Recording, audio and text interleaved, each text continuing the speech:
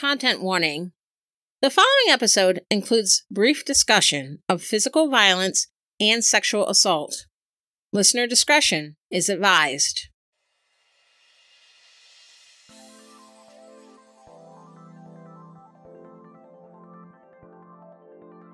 For 5 years, I taught as an adjunct or part-time college instructor in political science while finishing up my doctoral program in grad school. The courses I taught ranged from Intro to American Government to courses for majors that focused on identities, particularly race, gender, and religion, and how those identities play a part in political participation here in the U.S. The students I taught varied a great deal in terms of age, gender, sex, race, ethnicity, nationality, religion, and ideology. And because of that, and also because as an instructor, my job was not to indoctrinate people with my own personal views, I taught my students the truth, based on a historical and contemporary record, based on documentation, based on statistics and other empirical evidence. And the idea was that I wanted them to learn the facts, but also teach them how to think critically, how to critically take in and evaluate information for themselves. Because of that, my courses included group discussions and a research paper.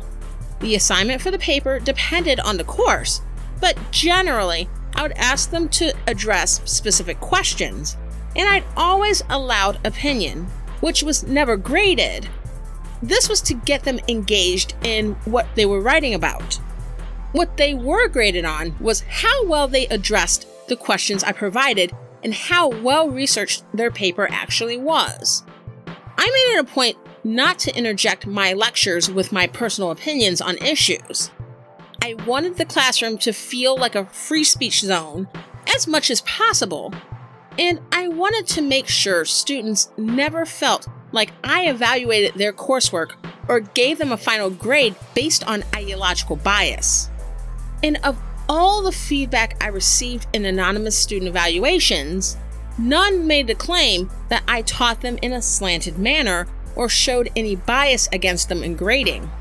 I even had feedback, and this was when I taught for a year at a college that drew mostly rural, conservative students, that gave a great deal of praise for how unbiased I was in teaching important concepts, and how I was able to challenge my students with various perspectives in a non-judgmental and patient way, with students who were largely resistant to perspectives outside their own.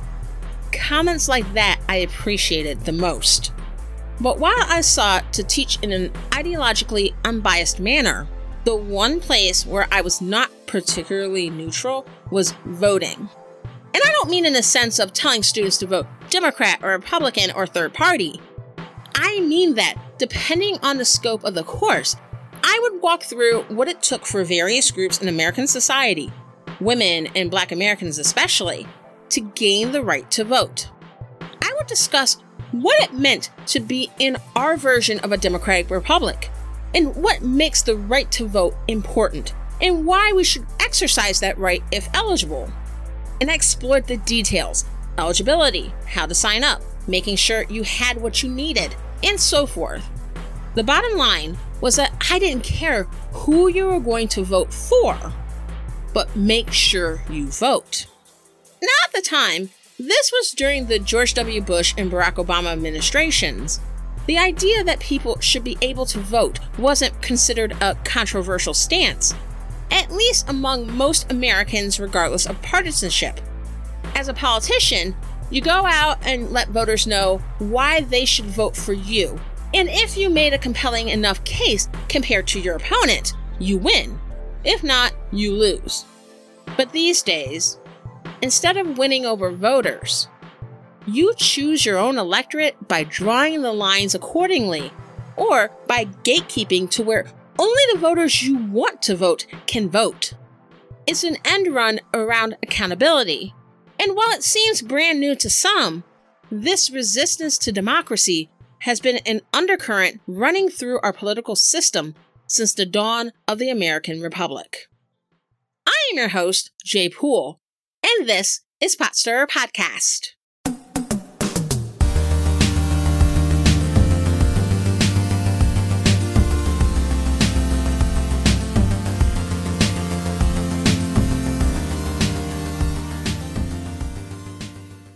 Hi, everyone, and welcome to Potstirrer Podcast, where politics, religion, and history collide, and it's not always polite.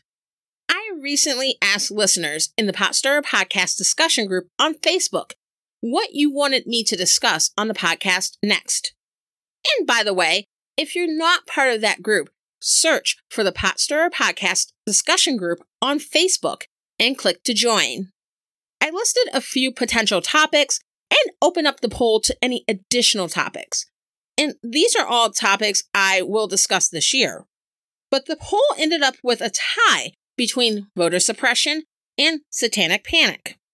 I initially was going to do a runoff of the two topics, but given all the discussion right now about the new wave of voter suppression bills being enacted by states such as Georgia and Texas in response to the impact of Black voters on the 2020 election, and the difficulties the Democrats are having in passing a federal bill protecting voting rights, Joe Manchin, I'm looking at you.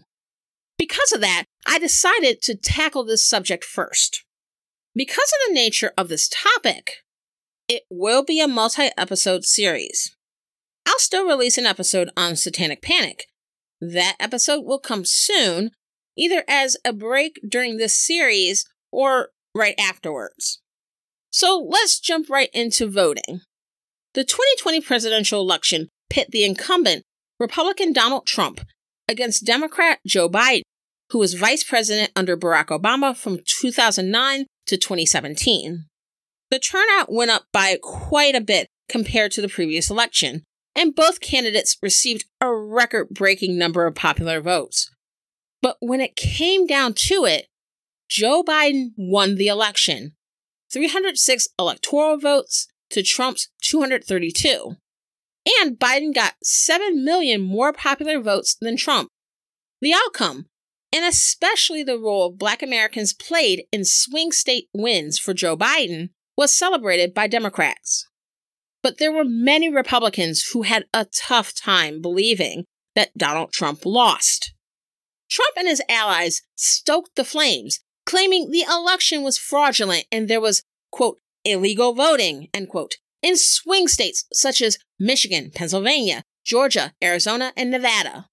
Around 60 lawsuits were filed by representatives of either the Trump campaign or the GOP between the election on November 3rd and the inauguration of Joe Biden on January 20th. The only one they won was about a minor oversight issue in Pennsylvania, but this did not affect the outcome of the election. The rest of the suits were lost. But those in denial of the election results didn't stop there.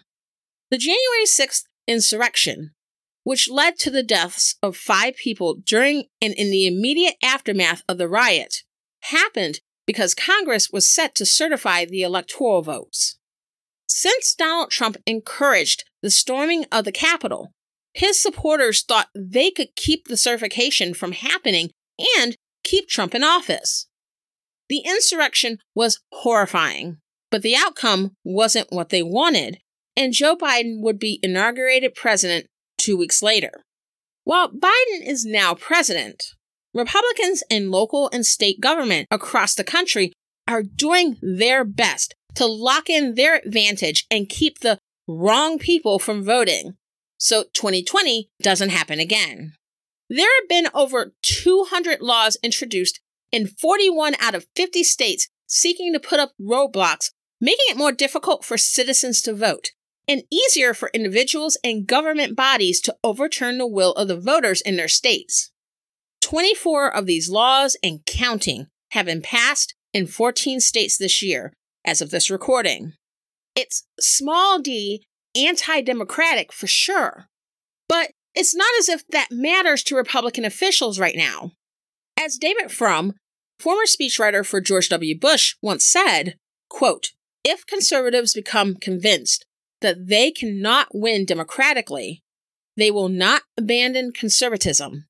They will reject democracy," end quote. There has always been an anti-democratic, authoritarian strain woven in the fabric of the United States. This idea that some Americans should have a voice and others should not.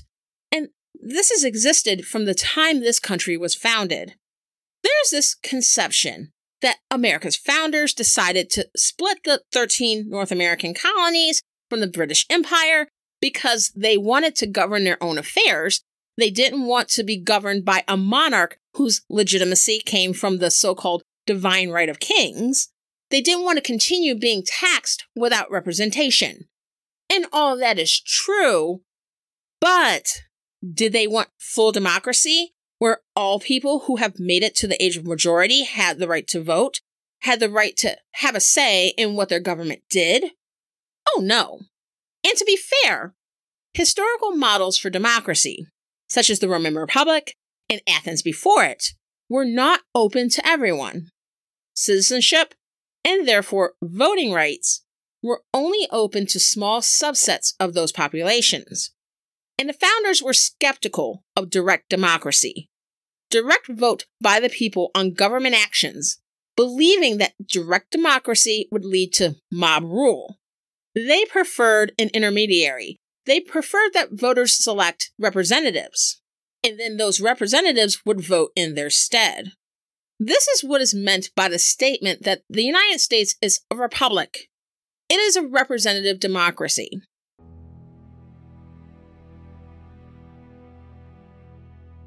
The Revolutionary War, which was the war that separated the United States from Great Britain, was waged from 1775 through 1783. During that time, in 1781, the Articles of Confederation, the first governing document of the U.S., was drafted and enacted. This created a confederation, a system of government where the states were largely independent of each other and cooperated with each other on a very limited basis. The Articles were in place until the U.S. Constitution was drafted by the founders in 1787 and enacted in 1789, a few years after the end of the war. See, many of the founders felt the need to revisit the system of governance and wanted to strengthen national government in relation to states. A confederation meant fewer resources for the new country's defense, among other things.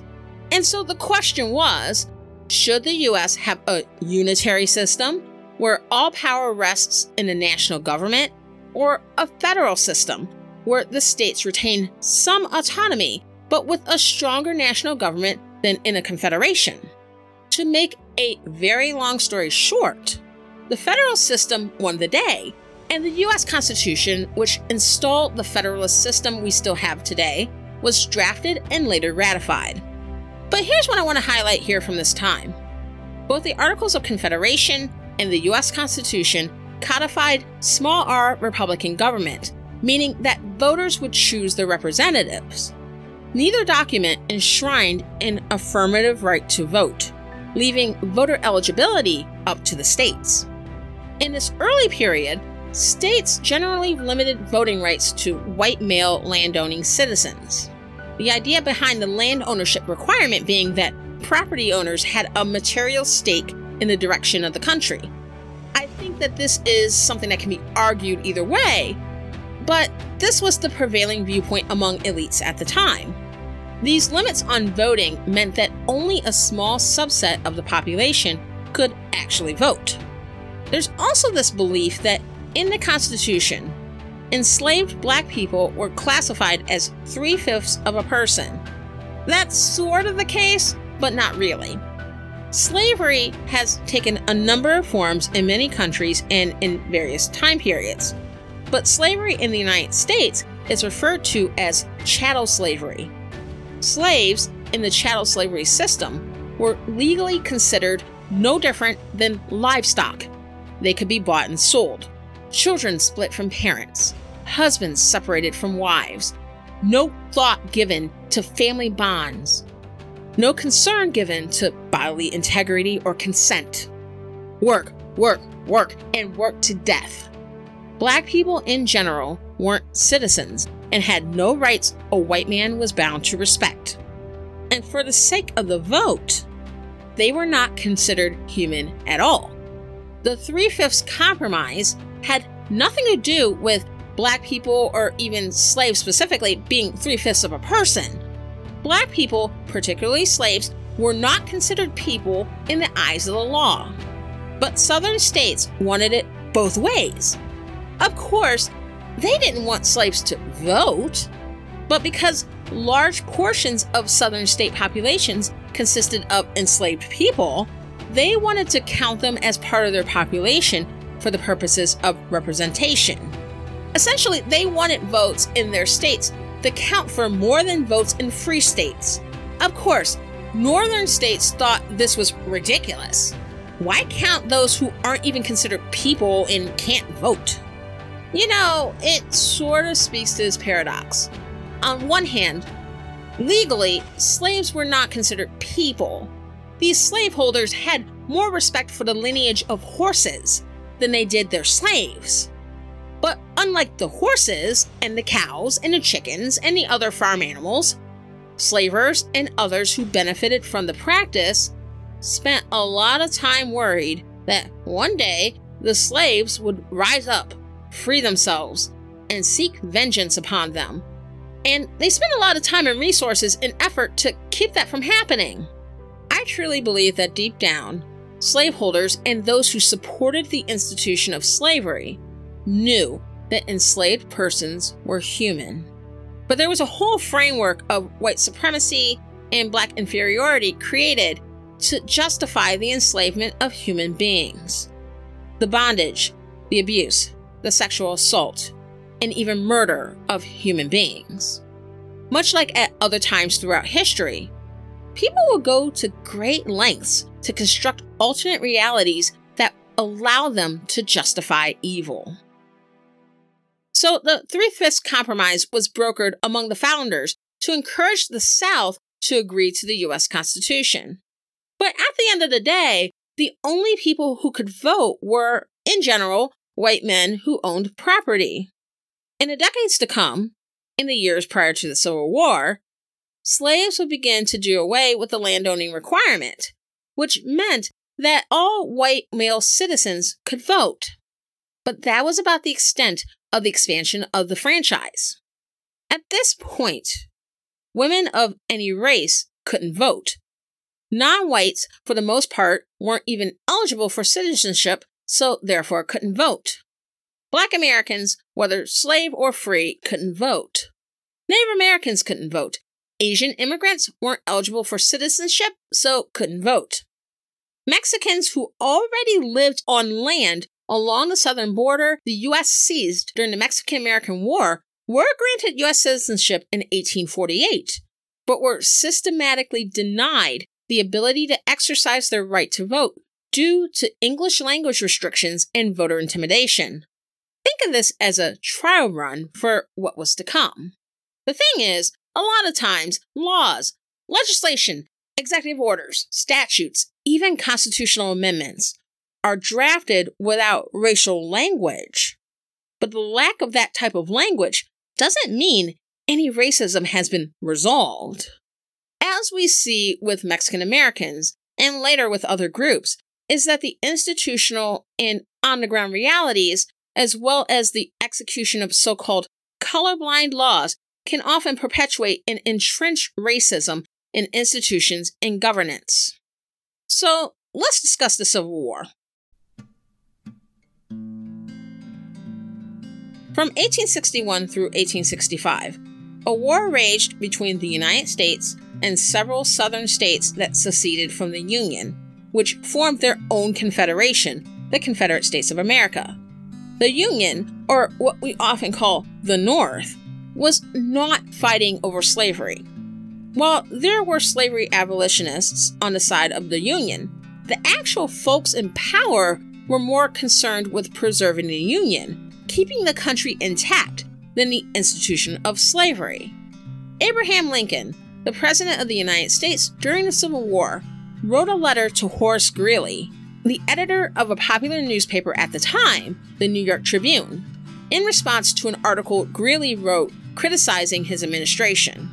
In this 1862 letter, Lincoln said in regards to the war, quote, "My paramount object in this struggle is to save the Union, and is not either to save or to destroy slavery. If I could save the Union without freeing any slave, I would do it. And if I could save it by freeing all the slaves, I would do it. And if I could save it by freeing some and leaving others alone, I would also do that. What I do about slavery and the colored race, I do because I believe it helps to save the Union. And what I forbear because I do not believe it would help to save the Union." End quote. While Lincoln would later go on to issue the Emancipation Proclamation in 1863, which was intended to free slaves only in the slave states that seceded from the Union, the purpose of this was strategic, to destabilize the Confederacy. This was never meant to be a statement of overall abolition, as the slave states that remained in the Union, Kentucky, Missouri, Delaware, and Maryland, were not made to relinquish their enslaved at that time. In addition, it had very little real-life effect on slavery as an institution in the South, as the states it affected had, of course, seceded and therefore weren't abiding by the laws of the country they were in open rebellion against. Now, while the main objective of the North was to preserve the Union, the Southern states that chose to secede certainly did so because of slavery. We don't have to guess. We don't have to speculate, because they literally said so themselves. Of the Confederate states that issued Articles of Secession, all mentioned slavery. Let me give you a couple of examples. Mississippi, quote, "Our position is thoroughly identified with the institution of slavery, the greatest material interest of the world. Its labor supplies the product which constitutes by far the largest and most important portions of commerce of the earth.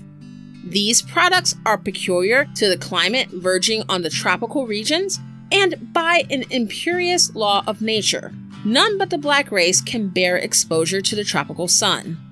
These products have become necessities of the world, and a blow at slavery is a blow at commerce and civilization. That blow has been long aimed at the institution, and was at the point of reaching its consummation. There was no choice left us but submission to the mandates of abolition or dissolution of the Union, whose principles had been subverted to work out our ruin." End quote. Texas, quote, "We hold as undeniable truths that the governments of the various states and of the Confederacy itself were established exclusively by the white race, for themselves and their posterity, that the African race had no agency in their establishment, that they were rightfully held and regarded as an inferior independent race, and in that condition only could their existence in this country be rendered beneficial or tolerable, that in this free government all white men are and of right ought to be entitled to equal civil and political rights, that the servitude of the African race, as existing in the states, is mutually beneficial for both bond and free, and is abundantly authorized and justified by the experience of mankind and the revealed will of the Almighty Creator as recognized by all Christian nations, while the destruction of the existing relations between the two races, as advocated by our sectional enemies, would bring inevitable calamities upon both and desolation upon the 15 slaveholding states." End quote. The disparate motives between the North and South for the war played a part in what would happen after the war. At that time, the 13th, 14th, and 15th Amendments, also known as the Civil War Amendments or the Reconstruction Amendments, were proposed and ratified. The 13th Amendment, ratified in 1865, banned slavery and other forms of involuntary servitude, with the exception of punishment for a crime. While most people look at the 13th in terms of it noting the end of slavery, the exception is a bit less well known, but it has been thoroughly abused by the legal system ever since, as convicted felons have had their rights severely limited, including disenfranchisement or loss of their right to vote in most states. And inmates have been used as cheap labor. and it's due in large part to this exception in the 13th Amendment. The 14th Amendment, which was ratified in 1868, did quite a few things. One, it solidified jus soli, or citizenship by birthright. Anyone born or naturalized in the United States is a citizen of the United States and of the state they reside. 2, it confirmed the right to due process, life, liberty, and property, and bound those to the states. 3, it unwound the 3/5 Compromise, counting all residents as whole persons for the purpose of representation in Congress, particularly the House of Representatives. And 4, it tied up a few loose ends as it pertained to the Civil War. Under the 14th Amendment, no one who participated in rebellion or insurrection against the United States would be allowed to hold civil or military office. Also, none of the debt incurred by the Confederacy would be assumed by the U.S. Ratified in 1870, the 15th Amendment specifically focused on the right to vote. This is the amendment, quote, "The right of citizens of the United States to vote shall not be denied or abridged by the United States or by any state on account of race, color, or previous condition of servitude. The Congress shall have the power to enforce this article by appropriate legislation." End quote. These amendments, taken together, were intended to, at least on paper, allow former enslaved people and their descendants the same rights and liberties as white Americans, including allowing Black men the right to vote. Remember that at this time, women of any color were not universally allowed the right to vote in the U.S. But there's the law as written, and then there's the cold, harsh reality. The 13th, 14th, and 15th Amendments were called the Reconstruction Amendments because these laid the foundation for a period in American history called Reconstruction. This was a 12-year period following the Civil War between 1865 and 1877, where the U.S. military occupied the post-war South. They were there because the South lost. The occupation aimed to rebuild in the southern states that had seceded and formed the Confederacy. The South had incurred heavy losses to property, infrastructure, and human life. Not that the North didn't, but again, the South lost.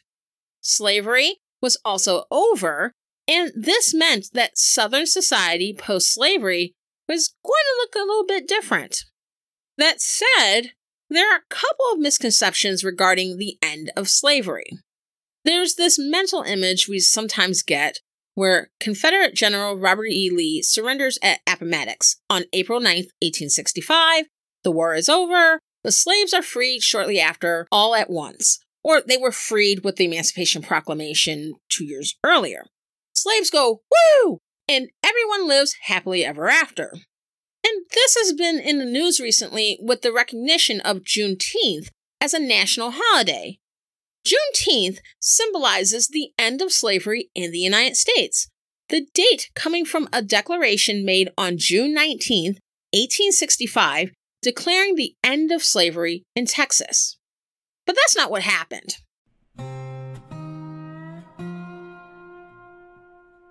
Slavery was an entrenched institution, especially in the South. Slaves were considered livestock. But the thing to understand is that livestock do have value as property. These slaves were bought or bred or even inherited. In some cases, the enslaved were partially related to the families of their slaveholders or overseers, often due to rape of enslaved women in unequal, coercive relationships between slavers and slaves. So, for those reasons, many slavers weren't going to free their enslaved humans that easily. Also, many slavers went to great lengths to keep slaves uneducated and uninformed. Most slaves were not taught how to read, and learning how to read was often discouraged or even outright forbidden.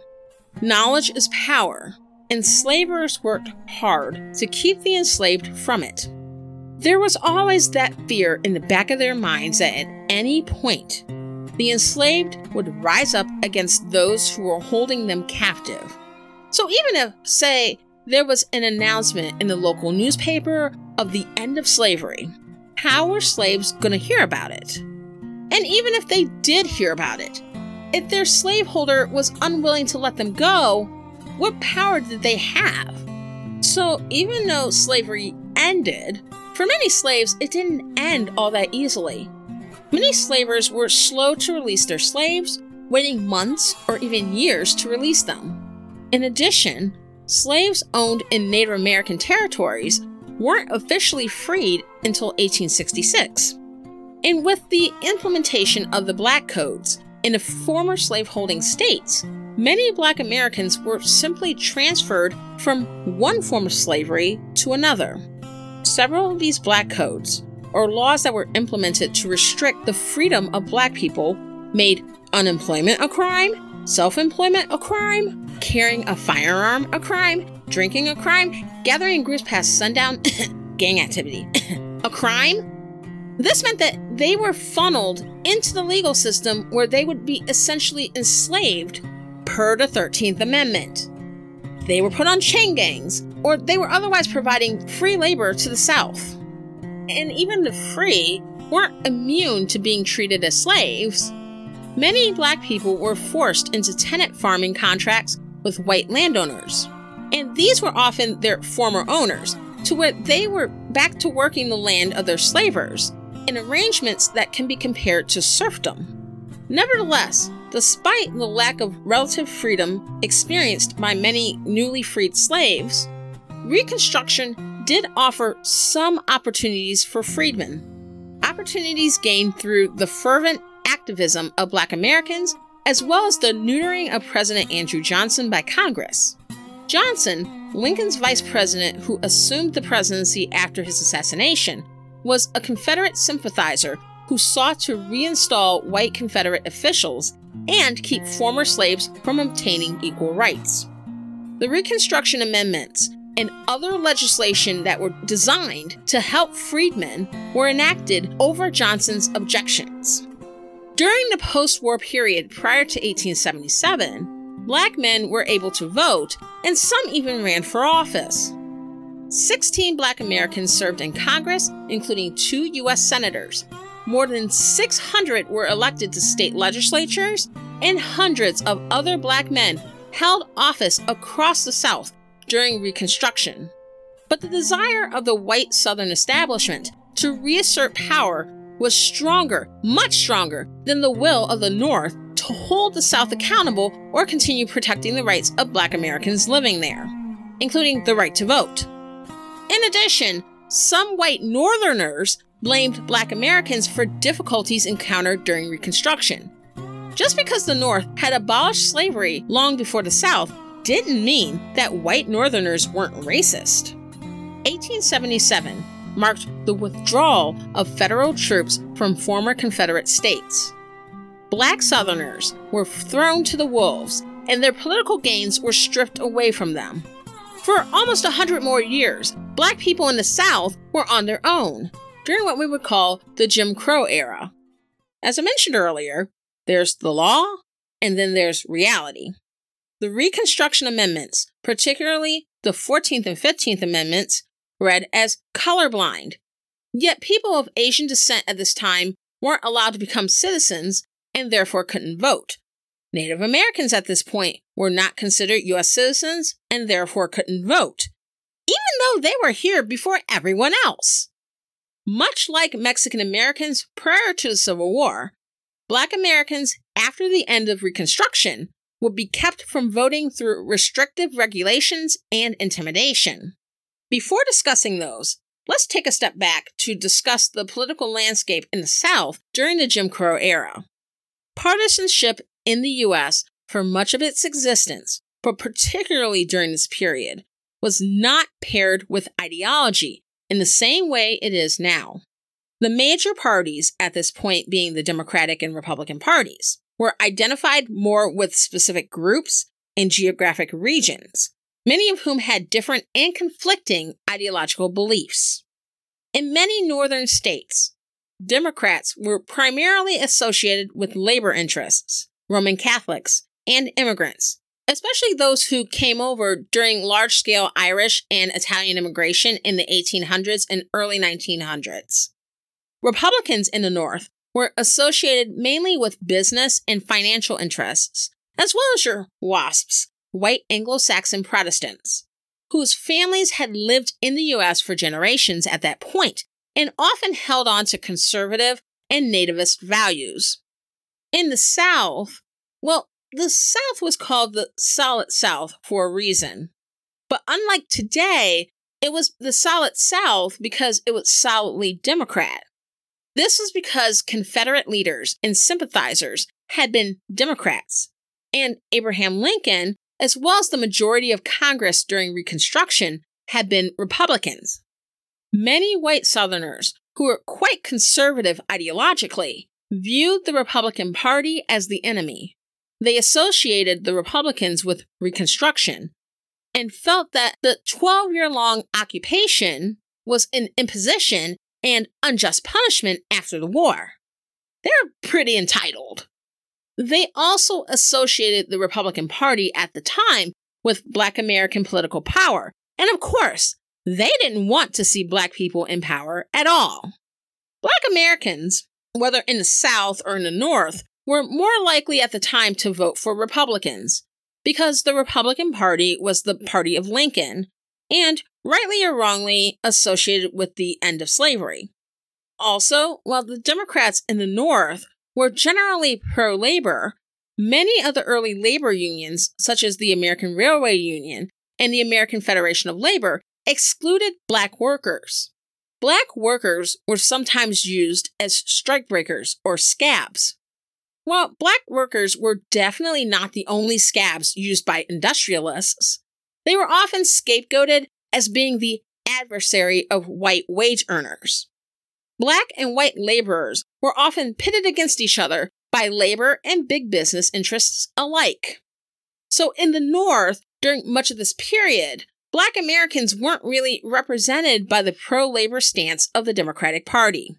White elites in the South were extremely worried that Black Americans, including newly freed persons, would hold a great deal of political power should they have the right to vote, as well as other civic rights, such as the ability to run for public office and serve on juries. And that Black people holding political power would mean that whites would be out of power. This was a fear of their own making, to be sure, a fear born in their own racism, and I think they knew they sort of asked for this situation by enslaving millions of people for generations. But this fear also reflected reality.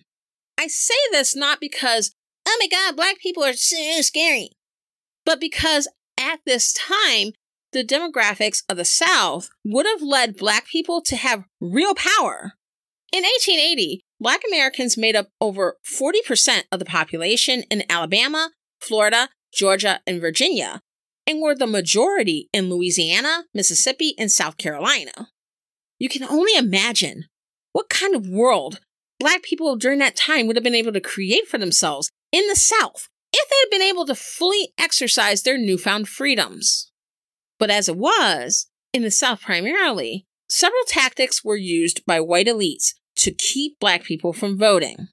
The idea was to find ways to work around the right of Black people to vote, now enshrined in the U.S. Constitution, to restrict their rights. They couldn't simply pass a law that said, Black people are not allowed to vote. But there were ways officials could get there. The closest white elites got to explicitly excluding Black voters was the white primary. While the Constitution said that the right to vote couldn't be restricted on the basis of race or color, this didn't extend to rules created by the parties, which they contended were private organizations and outside the purview of government. So in 8 states, Alabama, Arkansas, Florida, Georgia, Louisiana, Mississippi, South Carolina, and Texas, the state Democratic Party ran primary elections that were restricted to white voters only. While Black voters could participate in general elections, at least on paper, as we'll get into in a moment, At that point, the contest was effectively over. Because these states were one-party dominated states, the election actually took place during the Democratic primary. So in practice, Black people did not have a real say in who was elected to office. But other regulations would be enacted that weren't quite as on the nose as the white primary. This kept up the illusion that these laws were enacted to maintain the integrity and quality of the vote, but in practice were designed to keep Black Americans from the franchise. Some states, including Alabama, Georgia, Louisiana, Mississippi, North Carolina, South Carolina, Tennessee, and Virginia, enacted literacy tests and voter questionnaires. These were exams, either of actual literacy or of political facts, that states required voters to pass in order to register to vote or to cast a ballot. On paper, the idea was that these tests would increase the quality of the voter pool and keep out people who were uneducated and therefore, at least this is how the argument goes, easily manipulated. But in reality, literacy tests and questionnaires were quite discriminatory. I mentioned earlier that during slavery, enslaved people were often kept from learning how to read and write. Also, after the Civil War and especially post-Reconstruction, schools were segregated. They were separated by race and had unequal resources. And a lot of Black children, due to the realities of segregation and the economic struggle many Black families faced due to racial disparities, didn't finish school. As far as I know, my grandparents on my mom and dad's side of the family, who were born in the early 1900s in the South, didn't finish high school. I know for sure my grandmother on my dad's side was married at 13. My grandmother on my mom's side dropped out of school in 8th grade. So these tests, even if administered equally, would disproportionately affect Black voters. In Alabama, Louisiana, and South Carolina, a certain level of property ownership would allow voters to bypass literacy requirements. This exception was also colorblind on its face, but was disproportionately beneficial for white voters. But even with this disadvantage, white officials also felt the need to put their finger on the scale. These tests were given to some groups, particularly Black voters and other voters of color, more often than others. The tests often did not test what they purported to test, and there wasn't a uniform standard in which tests were used and how they would be graded. So it was often up to a random elections official who was generally hell-bent on failing Black voters, regardless of how well they actually performed. Literacy tests and questionnaires kept not only illiterate Black people from voting, but also Black people who could read, and even the well-educated. The tests kept some poor white people from voting as well. The other interesting thing about literacy test is that this was a method of disenfranchisement also used outside the South. For example, in Connecticut during the same period, literacy tests were used to keep Black Americans, Puerto Ricans, poor people, and other groups from voting. And in Massachusetts, literacy tests were used to exclude immigrants who were naturalized citizens, as well as their descendants. So while we are mainly discussing the ways in which the vote was restricted in the South, keep in mind that states outside the South were engaging in some of these measures too. Another method of keeping Black people from voting was the poll tax. The poll tax was a flat fee required to be paid in order to vote. This was mandatory in Alabama, Arkansas, Georgia, Louisiana, Mississippi, North Carolina, South Carolina, Tennessee, and Virginia. And the poll tax was typically required to be paid by a certain advanced date and paid for multiple years in order to vote. Due to major economic disparities between the races, this tended to keep many Black voters, along with poor white voters, out of the elections process. But there were some states that wanted to make sure that poor white voters weren't excluded. Can't have Black people and poor white people banding together. Grandfather clauses were enacted in states such as Alabama, Georgia, Louisiana, North Carolina, Oklahoma, and Virginia. While the 15th Amendment couldn't keep black people from voting if they had been enslaved, the Grandfather Clause was a workaround. These took various forms, but essentially, if you or any of your direct ancestors prior to the Civil War voted, you would be eligible to vote. This would also allow those who were grandfathered in to bypass any other voting requirements that I just discussed. Again, on paper, this is another race-neutral regulation. Well, prior to the Civil War, most black people in the South were enslaved. And no, slaves couldn't vote. Also, we didn't talk a lot about free black people prior to the Civil War, but their rights were heavily restricted as well, and this included voting rights. And much like it was the case with literacy tests, grandfather clauses were used outside the South. There was at least one that predated the Civil War. In 1857, Massachusetts enacted a grandfather clause aimed at exempting native white people from literacy tests intended to keep Irish immigrants and their descendants from voting. So these, as well as other restrictions, were put in place to keep Black Americans, as well as other groups of color and groups that at least weren't involved in the political process, from voting. And on top of these restrictions, a campaign of intimidation and violence was waged by government officials and by white supremacist groups like the Ku Klux Klan, White Citizens Councils, the White League, and other white militias to keep those they considered undesirables from the ballot box.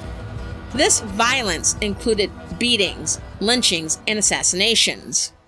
The lockdown of the ballot box post-Reconstruction had the effect of reducing black voting in the South during Jim Crow to single digits. It also allowed one-party rule in the South to flourish without any significant resistance.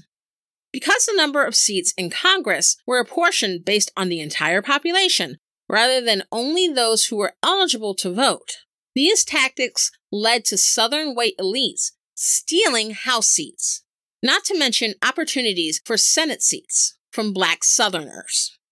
White Southerner representation in Congress was outsized compared to their relative share of the overall population, which meant that they would enjoy a hefty share of political power for decades to come. In the next installment of the Podstirrer Podcast Voter Suppression Series, the focus will be on the history of U.S. voting rights as it relates to sex. This anti-democratic strain woven through the foundation of American governance is not limited to race, though when we look at sex, intersectionality does play a significant role in women's suffrage, the right of women to vote. I'll talk a bit about why women were kept from voting, the women's suffrage movement, and if the 19th Amendment, which was aimed at granting women the right to vote, would in fact give all women the franchise. Given what's been discussed today, you probably know the answer, but stay tuned for details. Later in the series, we'll talk about the abolition of many of the voting restrictions discussed today, the Voting Rights Act of 1965, how current voting restrictions echo the ones of the past, and more. When conservative Republicans of today, the spiritual successors of the Southern Democrats of the Jim Crow era, are in such a flurry to pass laws against the teaching of critical race theory in school, it's not really about critical race theory at all. The term critical race theory, or CRT, is being used as a buzzword here. The anti-CRT movement is less about the substance of critical race theory and is more about keeping Americans in the dark and ignorant about the truth of our past, including those events in our history that don't put this country in the best light. The fact that this anti-critical race theory effort is occurring at the same time as laws are being passed in several states restricting voting rights is not a coincidence, and this should not be lost on anyone. This is why history is vital and should not be censored. This is why we don't want to gloss over history to make people feel better about being an American, or encourage patriotism, or to keep white Americans from feeling uncomfortable or guilt about the past. History, accurately taught, is illuminating and instructive. If we don't know the past, it's very easy for the past to become the present. Thank you very much for listening to Pot Stirrer Podcast. I know you were all waiting longer than expected on this one, and I truly appreciate your patience. If you enjoyed the episode, subscribe on Apple Podcasts, Spotify, Amazon Prime, or on your favorite podcast app. Go to potstirrerpodcast.com/download and you'll see the links. If you subscribe, which is completely free, you'll be able to access new episodes once they come out so you don't fall behind. If you enjoyed the podcast, please give it 5 stars and leave a review. And I tweet a lot, so follow me on Twitter at PotStirrerCast. I'm Jay Poole. Let's fight for America's future because freedom is not free.